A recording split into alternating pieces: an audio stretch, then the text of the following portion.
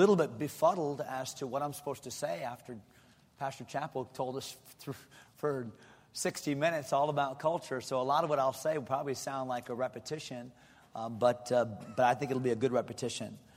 1 Corinthians chapter 9, and I want you to look at verse 19. You know the verses, but I just want you to see them, and then we're going to come back to them a little bit later in the session. 1 Corinthians chapter 9, look at verse 19. Apostle Paul, for though I be free from all men, yet have I made myself servant unto all. A choice of submission, that I might gain the more, the motivation for the choice to submit. Look at verse 20. And unto the Jews I became as a Jew. That's interesting because Paul was a Jew. And yet, after he was saved, he said, I'm still willing to abide by some of the strictures of the Jewish culture for the purpose of winning Jews. Then it says that I might gain the Jews. So to them that are under the law, as under the law, those would be the Jews, that I might gain them that are under the law. To them that are without law, as without law, being not without law to God, but under the law to Christ, that I might gain them that are without law. To the weak. Interesting, in the Bible, who are the weak? We always like to think of the weak are people that are not us. It's kind of like people that over-contextualize. Those are liberal people that have gone beyond where they need to go. People that under-contextualize. Those are rigid people that are not as balanced as we are. And of course, the right context is me. That's the right context. And so here in verse 22, to the weak in the Bible, if you study Romans chapter 14, often the weak person is the one that has the higher standard, the stricter application, and then applies that to you. So the weaker brother in Romans 14 was the one that had the higher standard. Now, I'm for having high personal standards, don't get me wrong, but not to use them as a lens by which I judge your ministry. And so to the weak became I as weak, that I might gain the weak. Sometimes I'm willing to limit the liberties I have in order to abide with you in fellowship. So to the weak became I as weak, that I may gain the weak. I made all things to all men, that I might by all means save some. Look at verse 23. And this I do for the gospel's sake, that I may be partaker thereof with you. We do what we do for the gospel's sake. And of course, the embodiment of the gospel is none other than the Lord Jesus Christ. And if our motivation ceases to become loving, following, emulating Jesus Christ, then we have erred. It always comes back to motivation. It always comes back to what drives us. What drives us ought to always be our love for, our desire to emulate the person of the Lord Jesus Christ. And so let's pray just now, and we just have a few minutes anyway, and let me give you a couple thoughts about biblical soundness always being culturally relevant. Our Father, would you bless our short time together? Lord, I pray that you would take these moments and help us to have wisdom from you. Lord, I pray that none of what I say would be misconstrued, but I pray that you would give us a sense of spiritual maturity as preacher friends and brethren. I pray that you'd help us to be honest with ourselves. I pray that you'd help us to be gracious with others. And Lord, would you bless this short time together, I pray. In Jesus' name, amen. Look at your introduction there on your outline. An ongoing and often perplexing challenge for church leaders is that of understanding, engaging, and confronting the culture in which they minister. We all have that responsibility. To what degree does the church embrace culture, and in what ways should it confront it? That's why we're here. In what ways do we embrace culture? In what ways do we confront culture? Do biblical examples exist? Do they? As we study the Bible, as we seek to be careful expositors of the Word of God, do biblical examples exist of people that embraced elements of culture in relevance and then confronted the elements of culture that so desperately needed to be confronted? Do they exist? Of course they do. So do biblical examples exist to help us navigate the swirling waters of an ever-changing and unpredictable sea of philosophies and worldviews as never before. If you ever read the great book by Neil Postman, Amusing Ourselves to Death? How many have ever read that book, Amusing Ourselves to Death? It's a great book, written before the internet age. And Postman said that he believes that the invention that changed the world more than any other invention was the telegraph. I kind of recoiled at that, the telegraph. And here was his reasoning. He said the reason for that is because for the first time in all of human history, you could know what was happening in places around the world without being there in real time. And so we live in an age of well beyond the telegraph.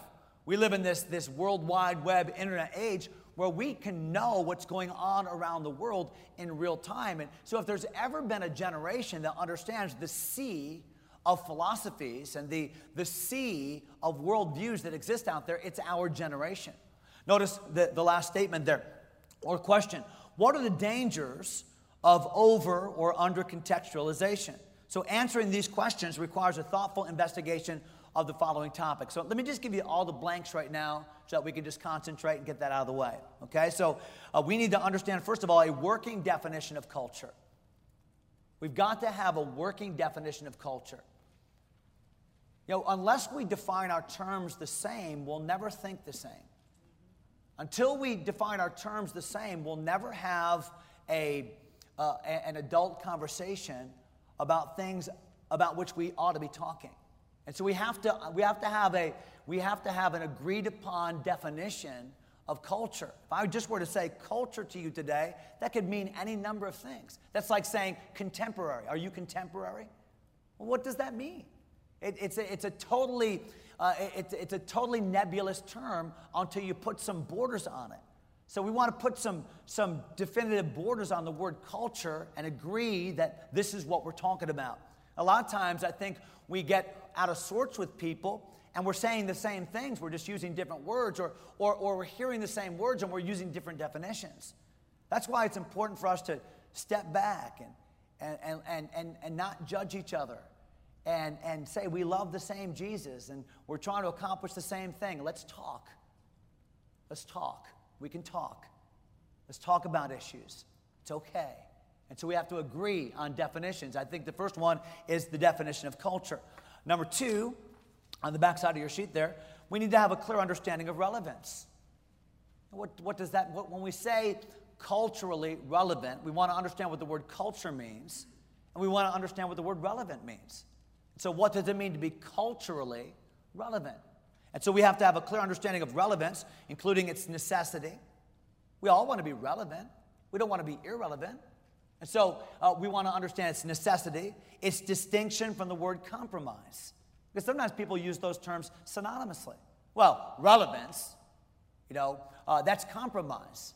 Well, no, if we understand the definitions, I think the way we ought to understand them, I don't think it is at all. And so a clear understanding of relevance, including its necessity, its distinction from the word compromise, and its application. Where? In a 21st century American model. Because that's where 98% of us in this room are. Now, some of you are missionaries, and your context will be a little bit different. And even within the American context, there's going to be a different context for culture in Newport Beach than there's going to be in Fredericksburg, Virginia. Then there's going to be in southern Alabama. Then there's going to be in Chicago, Illinois, to varying degrees. And so let's understand that. Number three, an argument for the clear sufficiency of Scripture. And that's where I want to get in this short session. I want to get there. So an argument for the clear sufficiency of Scripture, including the safest method for its application, significant Bible examples for consideration, and the implications for the preacher to understand. What does the Bible say about cultural relevance? Is a fastidious approach to the preaching and teaching of God's Word, is that going to resonate with the culture in which we live? Can it? Should it? Of course, the answer to all those questions is yes. And part of this session is to demonstrate why that's true. So let's talk about it. You've got your outline there. There's plenty of space for you to write some notes. Let's talk about culture.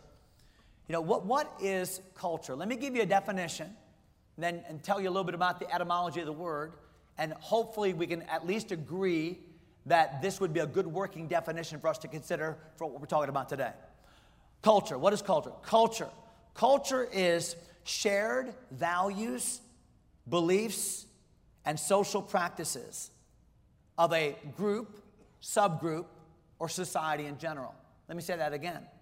Culture, shared values, beliefs, and social practices of a group, subgroup, or society itself. So culture is what a society agrees on is important, and you see it not only in what they're touting, but in how they're acting. The word culture originally meant just the ground, to toil the ground. To culture was to till the soil. To culture. So for years, that's all it meant. That's why we get words like agriculture and horticulture. Now here's the raw material, here's culture, and you want to do something with it. You want to make it better. You want to till the ground. You want to plant a seed. You want to water the seed. You want to see it grow. I find it ironic that Jesus talked about culture all the time. The parable of the soil is a parable about culture. And the culture that we face a culture in which some people are ready to receive the word of God. Some people are clouded by a world system that has befuddled their minds. And the cares of this world, the deceitfulness of riches have choked that word. And some are on that stony ground. And so culture. Isn't it ironic that when God made man, he made them to affect culture? He put two gardeners in a garden to do something to culturate it. And that's the root word. That's what culture means. It wasn't until years later that we actually applied that metaphorically to other things like people. So a culture in the ground, horticulture, agriculture, became culture. Like let's take the raw material of a person and give him culture. He can speak grammatically correctly. He can learn something about music and the arts and learn how to dress and wear deodorant. And these are good things. That person is cultured, right? So culture, and then culture being what we do with people. And then it became comprehensively a word that applied to groups of people that shared some of those values. Okay, so because not everyone shares the values of culture that you and I share. If you've ever been to a third world country on public transportation, you know that not everyone believes in deodorant and perfume. Not everyone does. And so people have different standards about that type of culture. And then culture became basically a comprehensive term to apply to shared values, beliefs, and social practices. And so, is culture good or bad? Yes. Is culture good or bad? Yes. Why? Because man, all of mankind retains a vestige of the image of God. And there are some things that man does that are good. It's good that hospitals have been built. It's good that potholes are repaired. It's good that people feed the homeless at the soup kitchen. It's good. There's much to be said that's good about cultures and even the way some cultures do things. And so there are certainly positive things in cultures, and there are neutral things in cultures, and there are obviously very negative things, bad and sinful things in culture. It's the Word of God that helps us to understand what about culture is good, what about culture is redeemable, what about culture is bad, what about culture needs to be repudiated, what about culture needs to be embraced. It's the Word of God that is our guide that helps us to understand all of those things. And so, obviously, clearly, there are some things about culture that ought to be repudiated. There are some things about the shared values, the shared principles, the agreed upon social practices of Americans in a post-Christian era that must be confronted and repudiated. Obviously, love not the world, neither the things that are in the world. If any man love the world, the love of the Father, it's not in him. All that's in the world, the lust of the flesh, the lust of the eyes, the pride of life, it's not of the Father, it's of the world. And the world passeth away, and the lust thereof, he that doeth the will of God abideth forever. And so we apply the rubric of what the Bible says about worldly culture, and then insofar that applies to our culture, we repudiate it. I think we all agree on that. I think the problem is that somehow we view culture in general as wrong. And when you view culture in general as wrong, then your response to that erroneous assumption is wrong. It leads to isolationism. And so the response to that is, well, let's just get on an island. We'll have our own little subculture that no one really understands. Every now and then we'll get on our ferry boat and we'll go over to the mainland and we'll view the natives, and talk to them for a little bit, but then we'll get back on the ferry really quickly and come back to the island and breathe. And a lot of what has happened in fundamentalism over the course of the last 40, 50 years has been the development of subcultures that are not relevant to the world around them. Now, I'm not talking about relevance by being sinful. We're agreeing that we repudiate worldly and sinful behavior. But insofar, 1 Corinthians 9, insofar that I can adopt cultural elements that are not sinful, that help me to have a foothold for the gospel, I need to be willing to be humble enough, submissive enough, willing to limit my liberty enough to be that. So if the Apostle Paul had to take a Jewish vow to do that, he would. The Apostle Paul had to limit his liberty and say, I'm not going to eat this meat while my brother, because this offends my brother, and this might cause him to want to go back into idolatrous pagan worship. I won't do it. He was willing to understand, to embrace his culture for the purpose of the gospel. That's an important point to be made. So, culture, shared values, shared principles, shared practices of a group or subgroup. What we understand in missiology, can I just talk to fellow pastors? What we understand in missiology, I think we misunderstand in ecclesiology. Okay, what I mean by that is this. I think most of us understand and would agree that if a person goes to India, or if a person goes to Zimbabwe, or a person goes to China, then part of what they're going to do is acclimate themselves to the neutrality of a culture, not to say, well, I'm going to India, so I'm going to start being Hindu. No, but I'm going to understand that if I'm preaching in India, I'm not going to do this. Why? Because you don't do anything with your left hand in India. Well, you do one thing. So I'm going to understand. Now, I could just dogmatically say, well, there's nothing in the Bible, bless God, and I'm left-handed, so I'm just going to, well, see how that works out for you. See, my point is, there is a need for us to be thoughtful. There's a need for us to be studious of. There's a need for us to understand. Now, I don't think there's anybody in this room that would say, boy, if I'm a pastor in India, I might not dress like this. If I'm a pastor in India, we might not have a service like this. As a matter of fact, we wouldn't. We'd have all the men on this side sitting on the ground. We'd have all the women on this side sitting on the ground. Is there anything wrong with that? No. So insofar that that's a cultural practice, and insofar that I can limit my own liberty and say, I don't prefer that, but okay, for the gospel's sake, why wouldn't I do that? So we all understand that with missiology. We understand. I was preaching for a friend in Germany some years ago, a German church. And it was a small church, maybe about 30 people were there. And when the service was over, I said to him, I think I can help you. I've been there one time. I think I can help you with getting some more people to come to church. He said, really, how? I said, well, I noticed when you greeted people that you didn't have them fill out a connection card. I mean, come on. I mean, that's axiomatic. That's one thing you do. So I said, just have them fill out a connection card.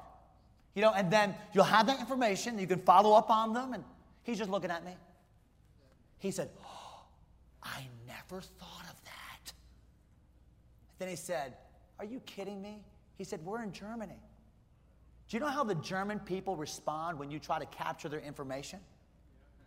When you try to tell them to write their information, that's the last time you'll ever see them. You know, try to go to Japan and call people by their first name. It's not going to work.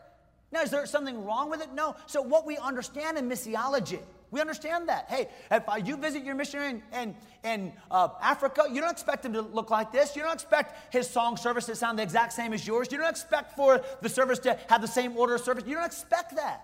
As a matter of fact, you would be disappointed if he tried to Americanize that field.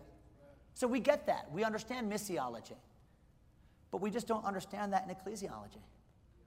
So we just say that the United States is one place with no social construct at all. That there's not different... Can I just tell you this? When I went to Bible college at age 17... I went to the Midwest, and the Bible college I attended had primarily the students from the South. That was culture shock for me. I did not go to a church where anybody said amen. I went to a college where everybody, including the women, I mean, it was just crazy. I was like, what's going on? It was so distracting to me. But that was culture. I remember the first time I went to a church, and they played bluegrass music. Is there anything wrong with bluegrass music? No. I thought I was on the Andy Griffith Show. I thought it was a joke. Then I realized these people are serious. They're serious. And I've learned to come to appreciate, different cultures, even within our country. Right. And so, man, we'd be wise not to measure ourselves by ourselves or compare ourselves among ourselves. If Brother Ryan wants to do something in Newport Beach that's different than what I do in Fredericksburg, if our culture is more country, or I came from Western Pennsylvania, and man, half the people in our church on Wednesday night wearing something that was camouflage. It wasn't uncommon on a Steelers game night to see 25% of the crowd have some Steelers paraphernalia on. Try to preach to that. The point is this: what we understand in missiology, sometimes we forget in ecclesiology, and that is that there are cultures within areas of our country. There are cultures even within churches. So I travel quite a bit preaching in different churches. I've been in many of your churches. I'm not trying to come into a church and create a culture. I'm going to come in and try to find out your culture. I can appreciate a church that's a hymns only, hymn book only, higher music, anthem driven. I can appreciate that. If your diet is all hail the power of Jesus' name, crown him with many crowns, and then some other song, and then if that's your culture, and you stand up and you do a creedal statement, and hey, I'm for you. That's fine. And if I go in and you're doing a little bluegrass and you're doing your thing, and if you have screens or no screens, if you have trendy decorations or you don't have trendy, it doesn't make a difference to me. You know why? Those are neutral aspects of culture. They're not right or wrong. Matter of fact, we're commanded. The example of Scripture is, let's incorporate what we can to be relevant to a generation that already sees our truth as being offensive to them. All right? So, culture. I talked a little bit about culture. Let me talk a little bit about, still on the topic of culture, let me talk about how we respond to culture. Then we'll get to relevance, which will take 2 seconds, and I'll get really to the heart of it. So, what do we do when it comes to culture? How do we respond? I think, first of all, we need to examine our own culture. And Pastor Chappell said it so well a few moments ago, and that is, be a student of your culture. Be a student of America, which means you need to read a little bit. You ought to be conversant with what's happening in our society. You ought to be conversant. Don't just watch Fox News, which is biased. It's just the bias you like. Watch people you disagree with. Read articles you disagree with. Read conservative magazines. Read liberal magazines. Find out where the pulse of the nation is. Be well read. Understand that so that you understand how to engage and confront. And so examine your own culture. Understand the culture of your own church. As believers, we have a Christian culture, or we ought to, but as fallen sinners, even within our churches, we're going to have toxicity in our culture. And so be willing to look inward at the culture of your church, or the culture of your family, the culture of your, we need to be able to look inward as independent Baptists, as our culture. You know, the difficult thing about examining culture is it's almost impossible sometimes to see yourself. Because culture is not just what you think, culture is how you think. So when I walked up to you today and gave you a little hug or gave you a handshake, you didn't think about how to greet. You just reached out. It's part of our culture. No one came up to me and kissed me on both sides of the face today. Thank you for that. Although that's cultural in other places. So part of what is cultural to you is just what you've learned. And to recognize culture sometimes, the best person to recognize it is somebody on the outside of it. You know, for years when I would preach, I would always do this. I don't know why. I broke my nose when I was a teenager, and I would always do that to make sure it was still there, I guess. And I would do this in preaching. And people would say, and that I had to consciously say, I got to get that out of my personal culture. There are things probably that you do in your church, things that we probably do in our movement, that sometimes we need to listen to people from outside to say, well, you know, why do you do that? And be willing to examine ourselves. Number two, we need to understand that rejecting and building an island is not the answer. Amish people, I've never met anyone that is negative about Amish people. Everyone likes Amish people. We like their furniture. We like their apple butter. We think it's cute when they drive down the road with their horse and buggy. You know, we want to go to their little shop. Oh, look at this, you know. This was made by the Amish. That means it costs twice as much. You know, Amish people are respected. They're hardworking. They're honest. You know, they're simple. The only thing is nobody wants to be Amish. And sometimes that's us. You know, we're hardworking, we're simple, we're honest, but nobody wants to be us. So building an island and rejecting culture is not the answer. Embracing it and becoming just like them is not the answer. That's total irrelevance. And so what is the attitude that we have toward culture? Here it is. Ready? We find a balance by fastidiously applying Bible principles and laboriously checking our own biases. And both of those are important. We find balance by fastidiously identifying Bible principles and laboriously checking our own biases. We've got to look inward and say, but in what ways am I showing bias? In what ways have I unnecessarily made myself irrelevant to the culture around me? When my kids were younger, we had them involved in Little League, which I think is a great outreach. I think it's whatever you can do to get your kids involved strategically in activities that are going to put you around lost people under your tutelage. I think that's a great opportunity. So we did that. Well, what did we do? I mean, sometimes they would play Little League on church night. What would you do? Well, we'd go to the Little League game. And then at 6:45, we would leave the Little League game and get to church on time. And like my boys would go to church in their Little League uniform, which I thought sent the message twofold. I think it sent the message to the Little League, wow, they're leaving baseball. Something must be important than something. We loved baseball. We loved it. Something, though, must be more important than baseball. They left. And then we got to church, and they're sitting in church in their baseball uniform. And so church people are like, wow, they're in their baseball uniform. They must have come right from the baseball game. Boy, church must be more important than baseball. So to me, it was a wonderful opportunity to engage culture, a neutral aspect of culture, like sports, and yet to show the priority of godly things, but to find that way. Instead of just getting on an island and saying, well, we don't do that, we're not in that, I don't know who my kids are around. Well, then know who your kids are around. Be the assistant coach. Sit on the bench. Be involved. Find a way. We have 5 or 6 families still in our church from that one season of Little League. They're still there. Why? Because we found a way to engage a neutral aspect of culture and be there with them and among them.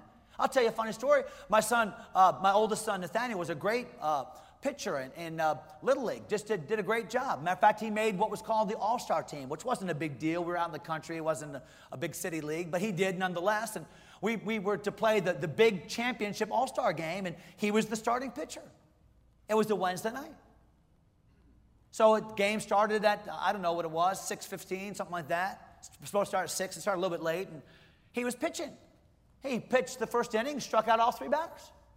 We're winning. This is great. We got up, scored a run or 2. Got the next inning, he struck out all 3 batters. Now, this is a great game, but guess what? It's 6:45 now. Starts the 3rd inning, he's on the mound, timeout.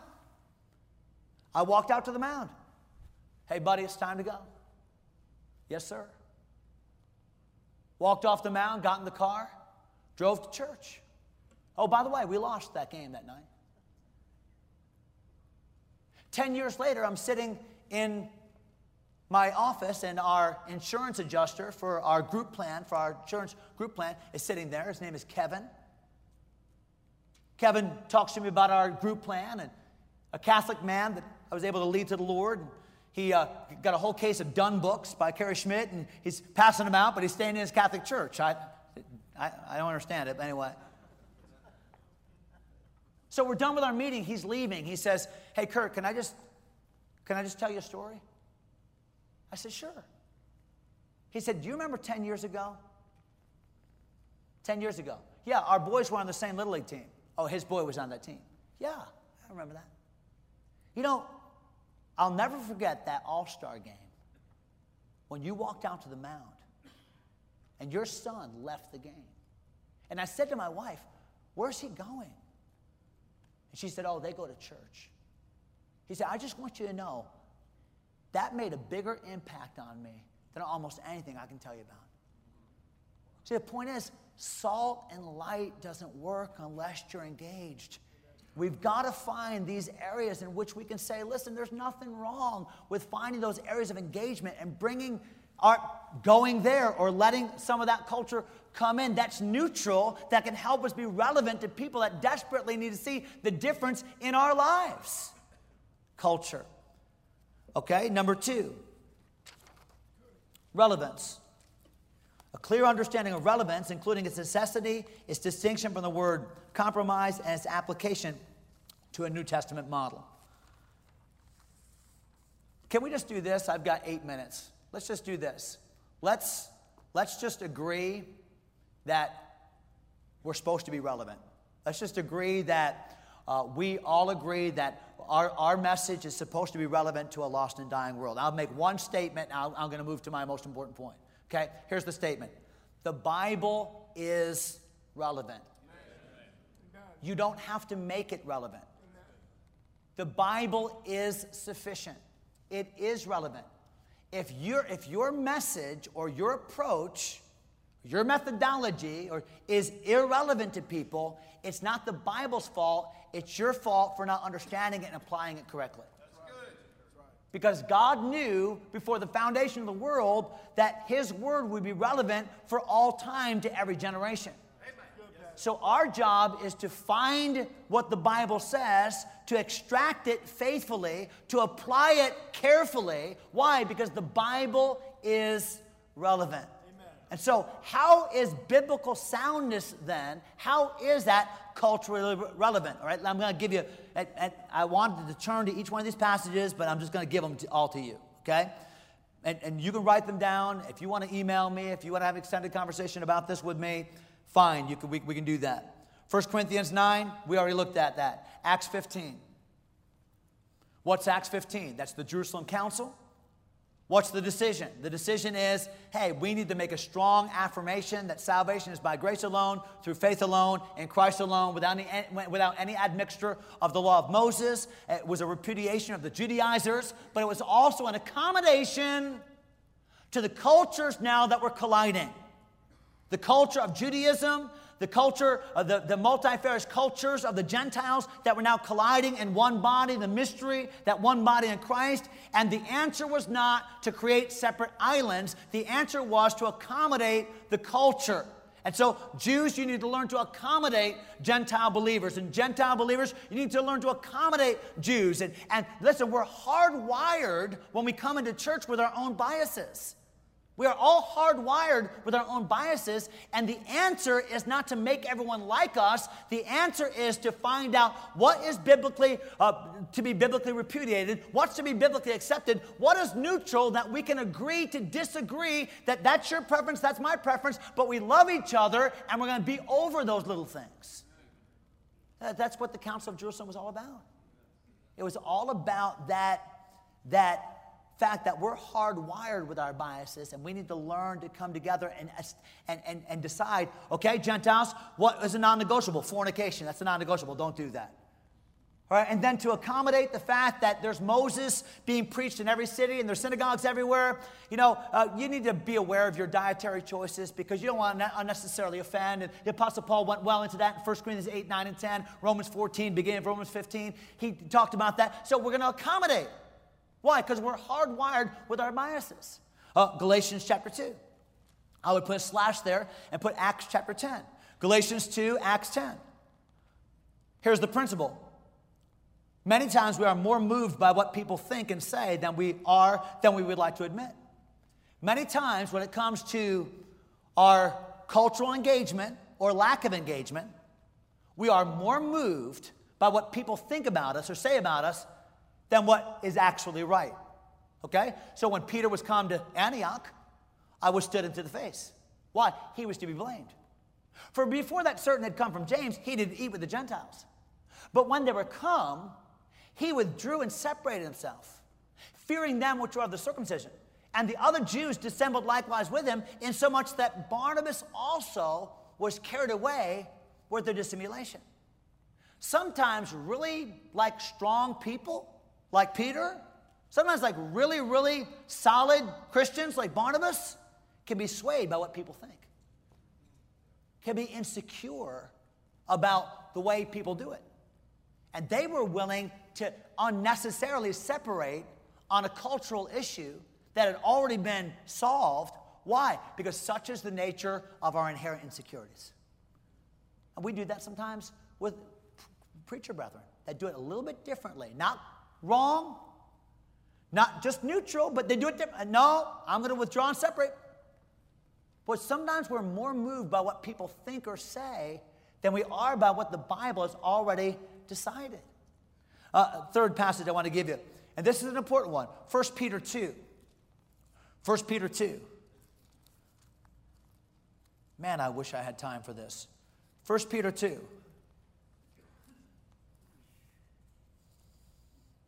Dearly beloved, I beseech you as strangers and pilgrims, abstain from fleshly lusts. That's a non-negotiable. There's parts of culture that are non-negotiable. Fleshly lust, stay away from it.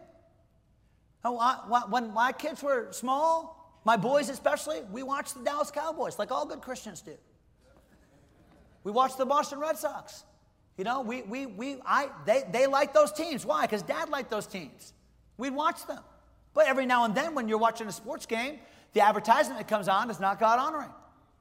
Every time now and then you're watching a football game and the camera doesn't go to the football player, it goes to the cheerleader. So what did we teach our boys?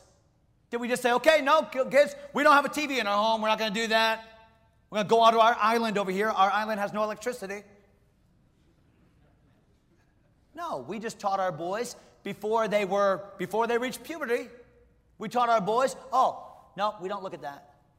Look away, look away, look away. You know, my daughter-in-law, I have two daughters-in-law, but my first daughter-in-law, she told me after she got married, she said, hey, Dad, let me tell you something I really appreciate. I said, what's that?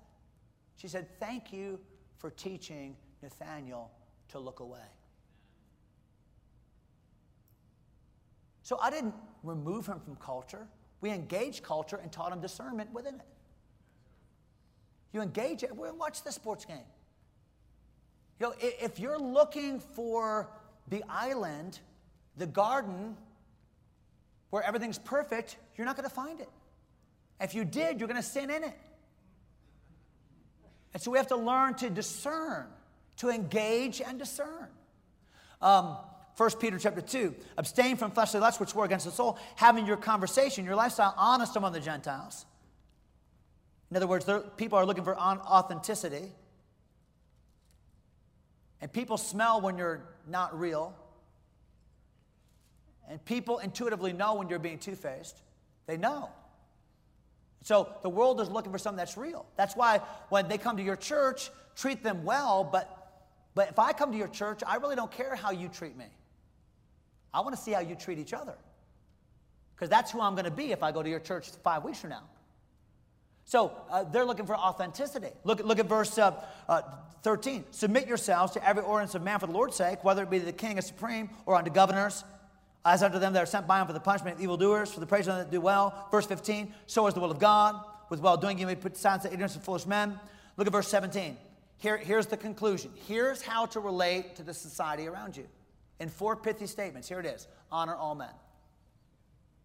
So what should your relationship be with the culture around you? Respectful. So Pastor Chappell used the great illustration of, don't avoid the booth with the 2 lesbian ladies there. But I would take it a step further. Go give them a cup of coffee. I sat next to a man on an airplane. This has been some time ago, maybe a year ago. I opened my Bible, and very soon into the conversation, I found out he was an active homosexual and was a trumpeting homosexual. Like, this is my lifestyle, and I'm proud of it. And I just backed off, and we talked. Asked him about his family, asked him about his upbringing. Never said a thing to him. He knew what I believed. We got off the plane. We walked down the jetway. He's walking away. Now we're friends. He's walking away. I called him. I had a sense. This is the last time I'm ever going to see this guy. I gave him a track. I talked, all that stuff. Last time, I said, hey. He stopped. I went over. I said, listen, it's been a joy to meet you. Thank you for talking to me. I said, give me a hug. And I gave him a hug, and I just squeezed him. Thank you. Listen, we can respect people. Honor all men.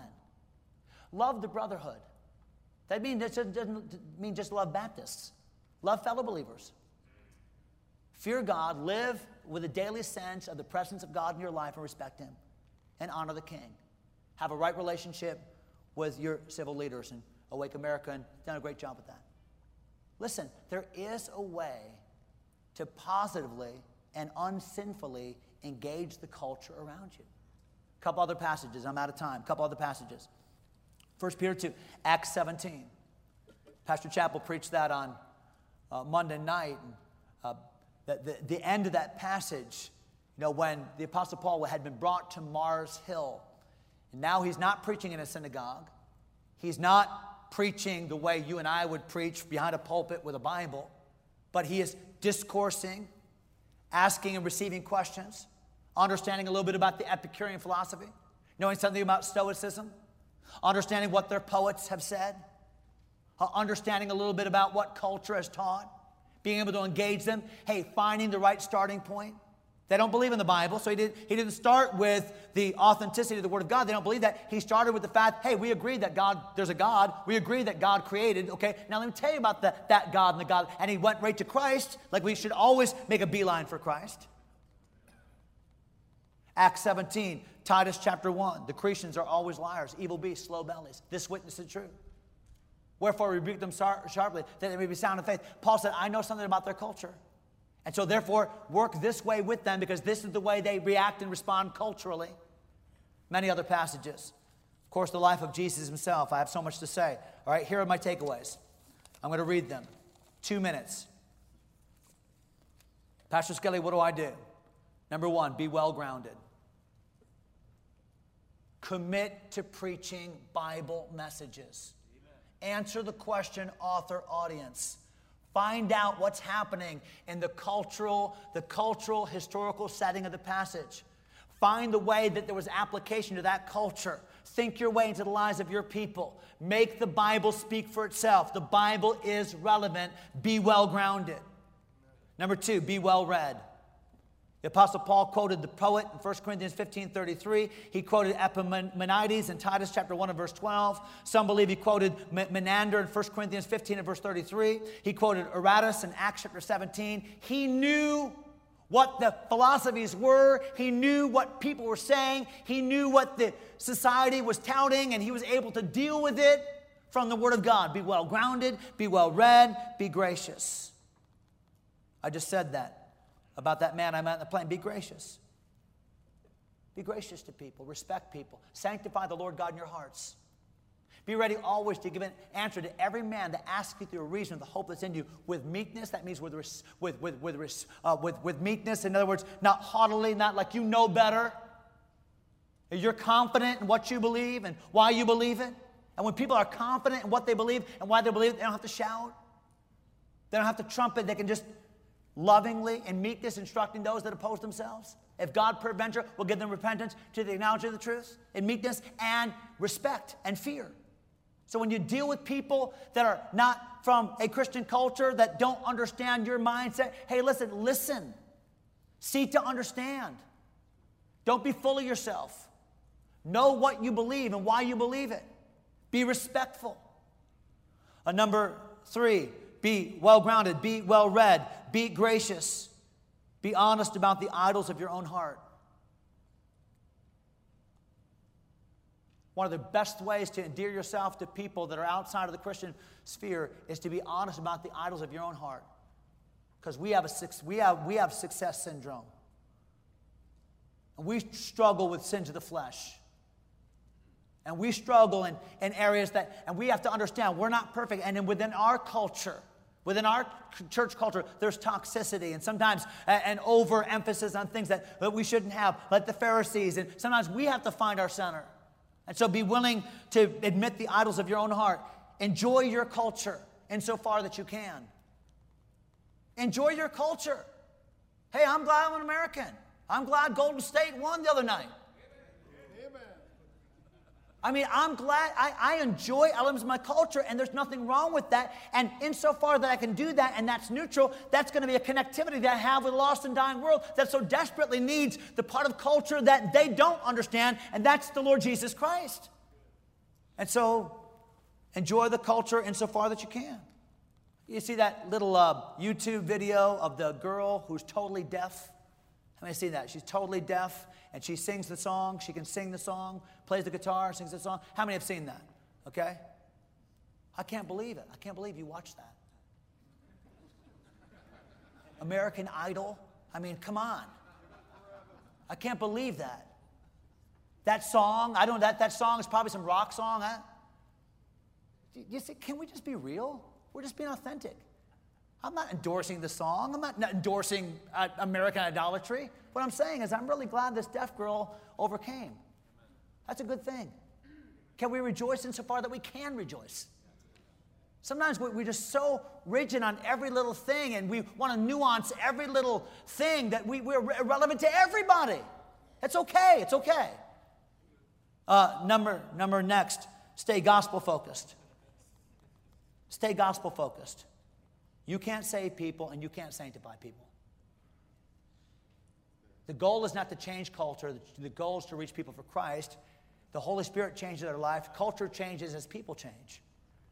So stay gospel-focused. And then lastly, be ready for criticism. You're going to engage the culture. Be ready. It's okay. They criticize Jesus. You're eating with publicans and sinners. We don't do it that way. You're a compromiser. Can't believe that your disciples don't wash their hands. You're reaping corn on the Sabbath day. Who do you think you are? Be ready for it. It's okay. It's okay. Listen, people that are well-grounded and confident in the Lord aren't worried about that. Amen. The servant of the Lord must not strive, but be gentle unto all men, apt to teach, patient, in meekness instructing those that oppose themselves, if God peradventure will give them repentance to the acknowledgement of the truth, and that they may recover themselves out of the snare of the devil, who are taken captive by him at his will. Hey guys, let's be real, let's love God, let's know the Bible, and let's engage our culture in every good and godly way. Our Father, thank you for giving us just a few moments. Forgive me for being a little bit discombobulated. Lord, I asked you just to help me say the things I should, so I trust that you did. Lord, bless us as we seek in our own individual ministries to understand our own specific culture and to make the most of it for the cause of Jesus Christ. In Jesus' name we pray, amen. You are dismissed.